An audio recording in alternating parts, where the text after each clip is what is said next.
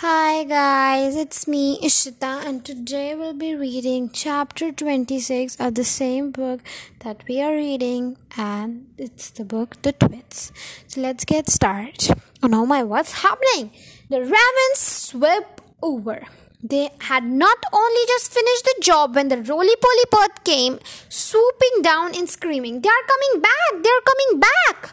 Quickly, the birds flew back onto the roof of the house. The monkeys rushed into their cage and stood upside down on one on top of the other.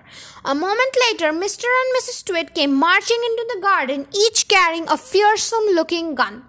"I'm glad to see those monkeys are still upside down," said Mr. Twit. "They are too stupid to do anything else," said Mrs. Twit. "Hey, look at all these cheeky birds still up there on the roof. Let's go inside and load our lovely new guns, and then it will be bang, bang, bang, and the bird pie for supper." Just as Mr. and Mrs. Twit were about to enter the house, two black ravens swooped down over their heads. Each bird carried a paintbrush in his claw, and each paintbrush was smeared with sticky glue. As the ravens whizzed over, they brushed a streak of sticky glue on top of Mr. and Mrs. heads. They did it with slightest touch, but even so the Twits both felt it. "What's that?" cried Mrs. Twit. "Some beastly bird has dropped some dirty dropping on my head."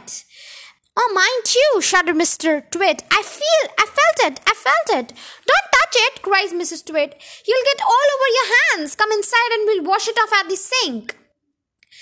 "The filthy, dirty brutes," yelled Mr. Twit. "I'll bet they did it on purpose. Just wait, I've loaded up my gun." Mrs. Twit got the key from under a doormat where Mugglewump had carefully replaced it, and into the house they went. So guys, the chapter is over. Tomorrow will be the last day. Tomorrow will be the last day. But after this episode, there will be one episode more, and I hope you're liking the episode. So keep watching. Click on the follow button and share it with everyone you know.